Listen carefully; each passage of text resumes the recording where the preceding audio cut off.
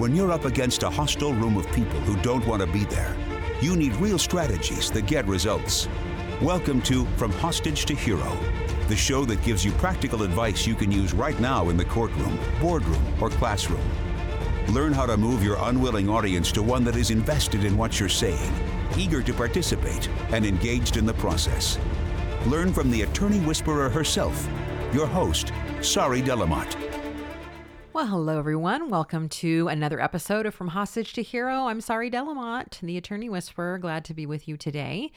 If you have not been following in order, last week I launched the first in a series of three special podcast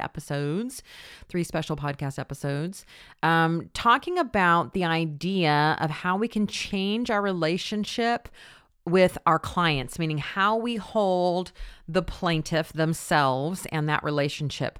You know, the From Hostage to Hero method is all about freeing people.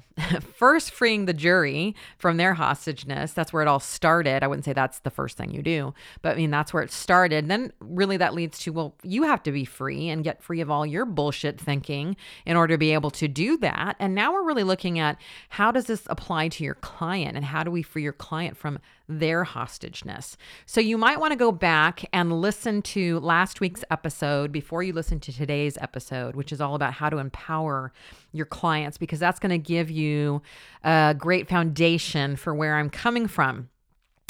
So let's talk about this. Let's dive in right away. This episode might be a little shorter than last week, which was kind of a long one for me, but it was very important for me to really dive deep into the concept of how we tend to hold our clients as broken and how by doing that, we cause ourselves a lot of problems. First, we create a dependency model.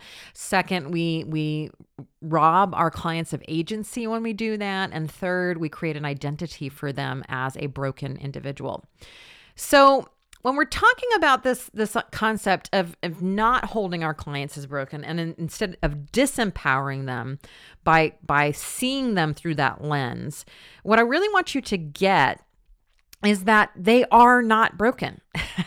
I think that's the biggest hurdle that we have to overcome, is that we have a sense of what is quote unquote normal, and everything else that falls outside of that is quote unquote abnormal. And I think the disabled community has done so much work for us here in really recognizing that there is no such thing as normal.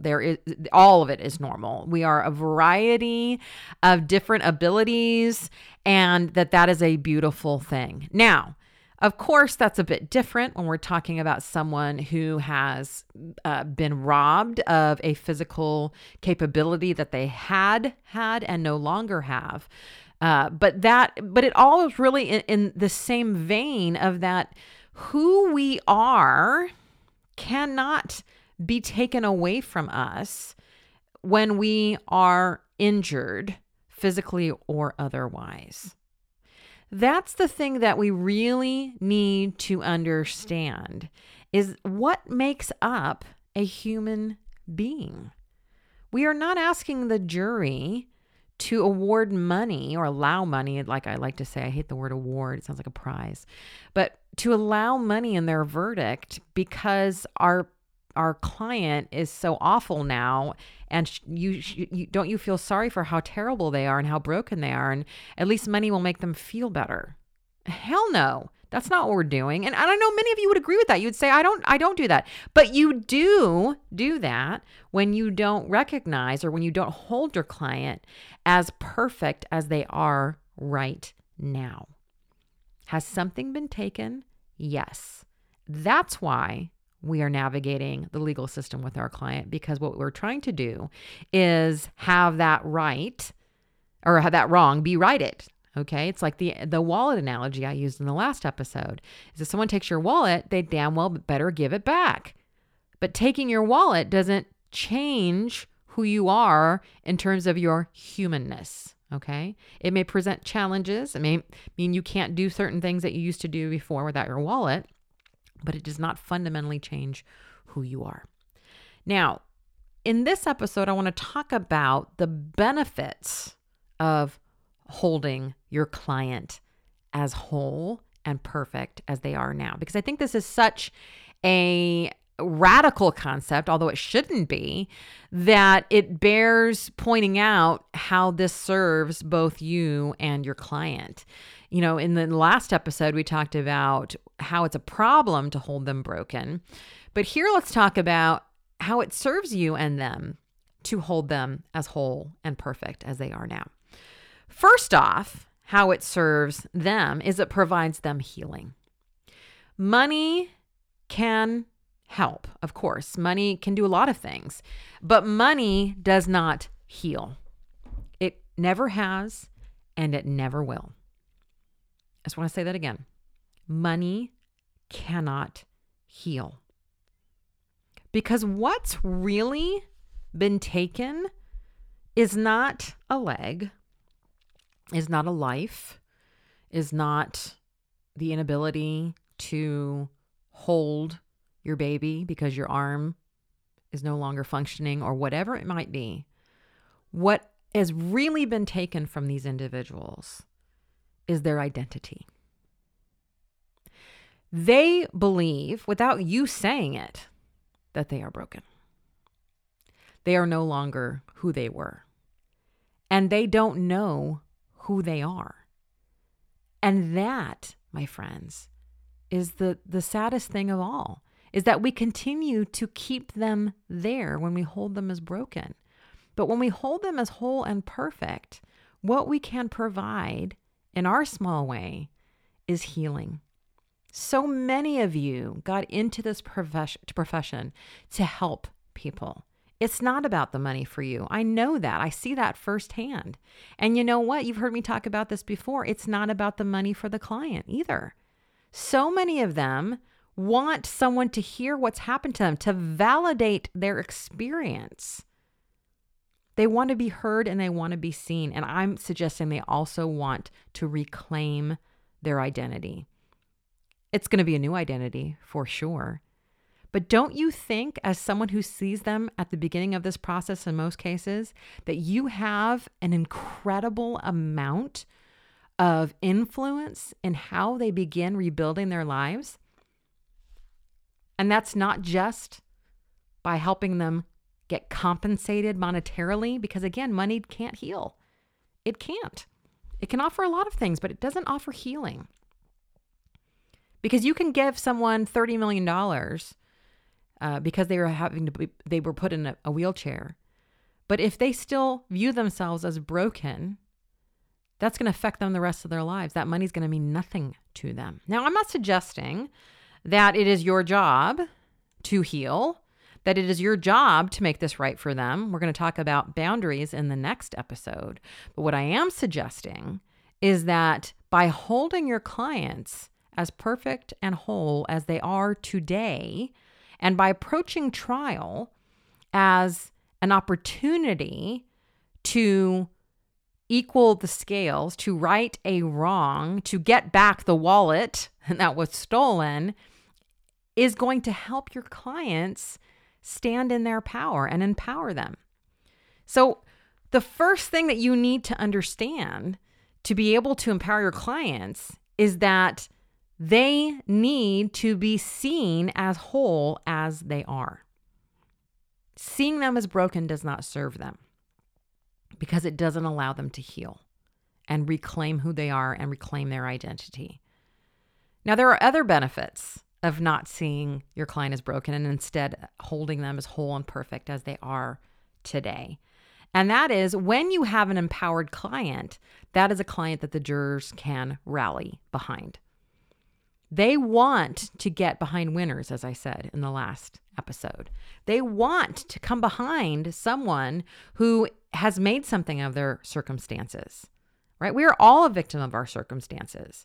That doesn't mean we don't hold people responsible for the things that they've done, but we are all a victim of our circumstances, and that is out of our control. What is in our control is how we respond to those circumstances. And so seeing someone respond to their circumstances in an empowering way only helps you in trial.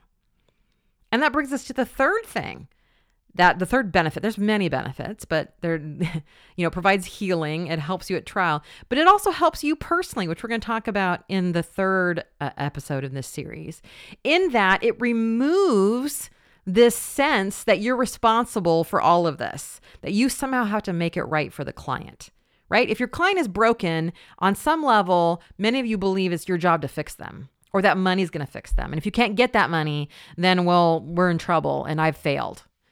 So it serves you as well in that it really allows you to detach from the outcome of trial and meet the client where they are today. That you can still, let me be really clear, that you can still be helpful to your client whether you win or lose, because you can help them begin to see themselves as whole and perfect right now, regardless of a verdict.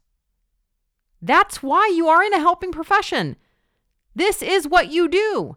Will money help? Hell yeah. Will money make our community safer? Yes. Do you have control of whether the jury gives you that money? No. Let's put our control where it makes sense, where we actually have it, where we can help our clients.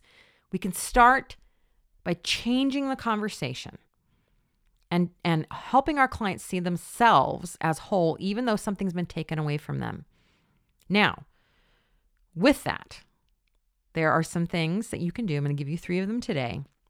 But before we go into these things, I want to be really clear that it is not your job to make your clients feel anything, right? So it's not your job to try to make them feel empowered if they don't feel empowered. In fact, your job is to hold them as perfect as they are. And if they are right now feeling, I will never be the same, my life is over, your job is to let them feel that. I think that's where we get in trouble as coaches. I'm a trained coactive coach. And so much of our training is not rescuing our clients, is to believe that our clients can be with big emotions and be okay. And in fact, those big emotions are part of their process of moving toward a life that they want. So when we start to tell our clients, and you start to tell your clients that they shouldn't be feeling what they feel, that disempowers them. And I want to really caution you to not do that.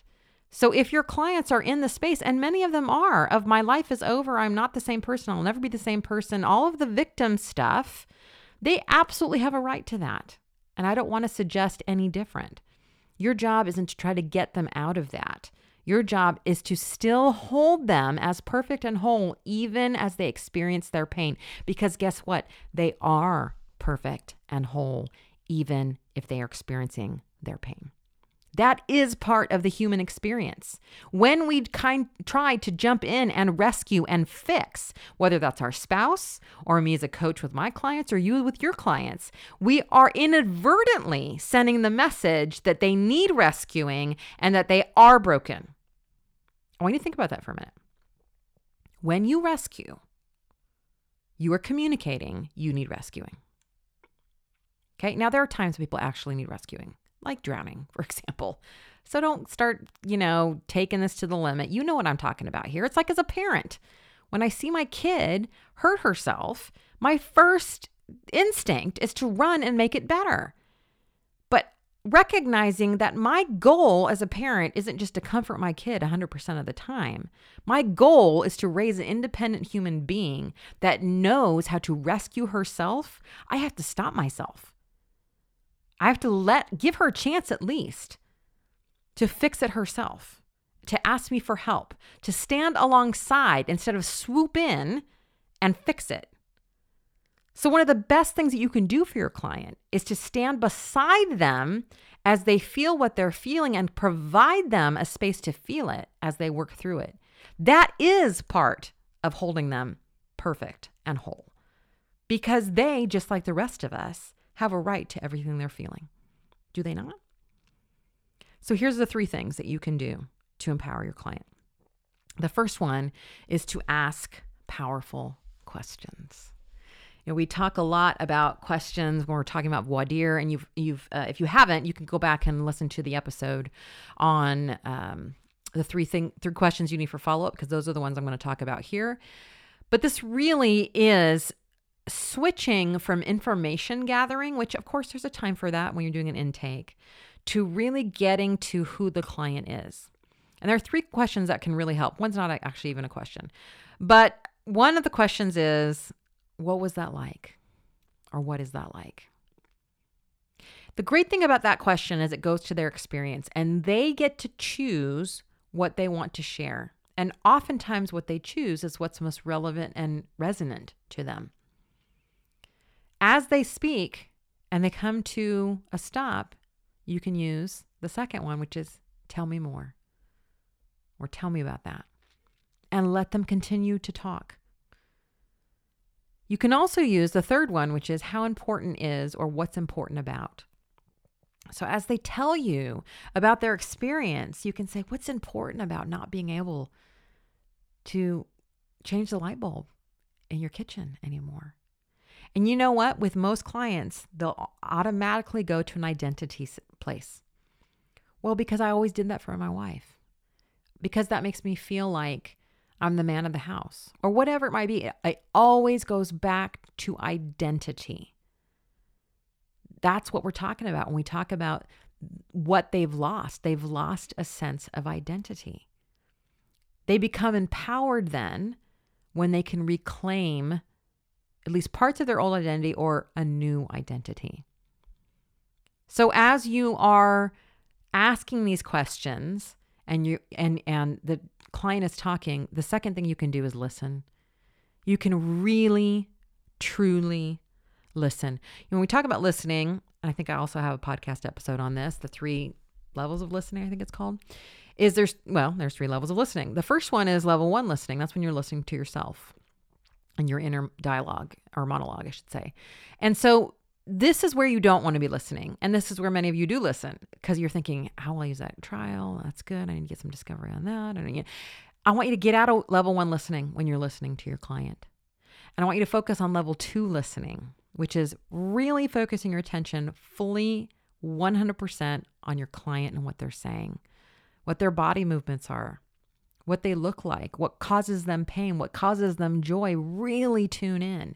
And also access your level 3 listening, which is what's not being said. What are you more curious about as you listen to your client? What do you want to know more about? Tune into your level 3. That's where things really get good, when you're listening to your client. And you can also, the third thing is acknowledge your client. This is the real powerful place. You can't do acknowledgement if you haven't done the first 2 things, which is ask powerful questions and listen to the answers. Acknowledgement is where you really communicate to your client or anyone else that you see and hear them. So those always start with you, not I. I just think you're so strong. You just made it about you. Start your acknowledgement with you. You are strong. You are powerful. You are. Acknowledge them. Show that you believe they are perfect as they are. Doesn't reduce that something's been taken and that it needs to be given back or compensated for. But you're saying you as you are now are just right. That doesn't mean something wasn't taken and we're not going to go and get it back. But you right now are perfect, just as you are. And you start to change the conversation. Instead of asking what they can't do, you ask, how has this changed them for the better? What have they learned? What's important now? What's no longer important? And you start getting curious. And you start helping them see that they still are them. It's different now. But what do they want this life to look like?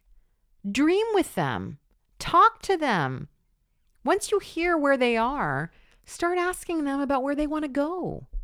You know, one of the first things I ask my clients in coaching sessions, what's your dream?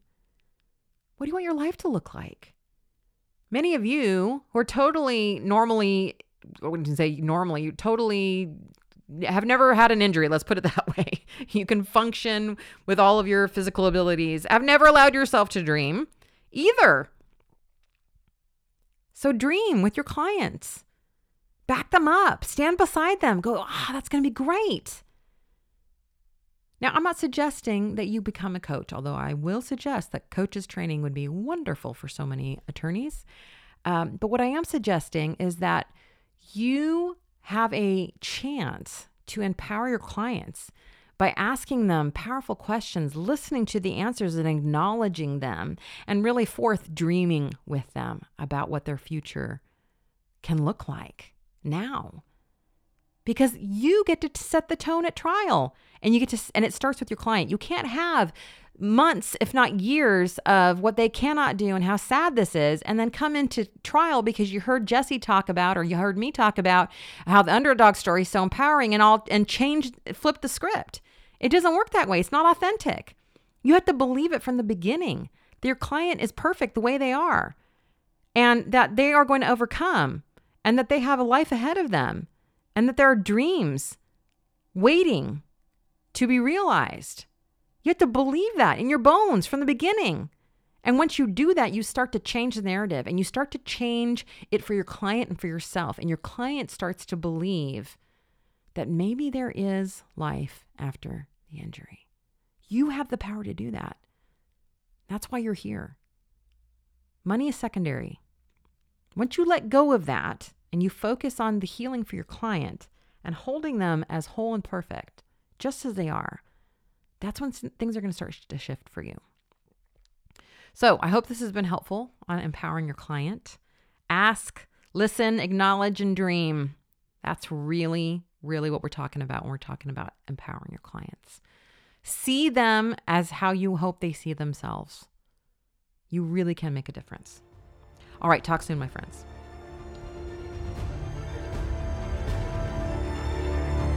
That's it for this episode of From Hostage to Hero. But head to our website, saridlm.com, for other must-have resources from Sari Delamotte. Read the transcript of this podcast, watch trial tip videos, or download your free copy of Sari's article, Why Jurors Hate the Hobby Question.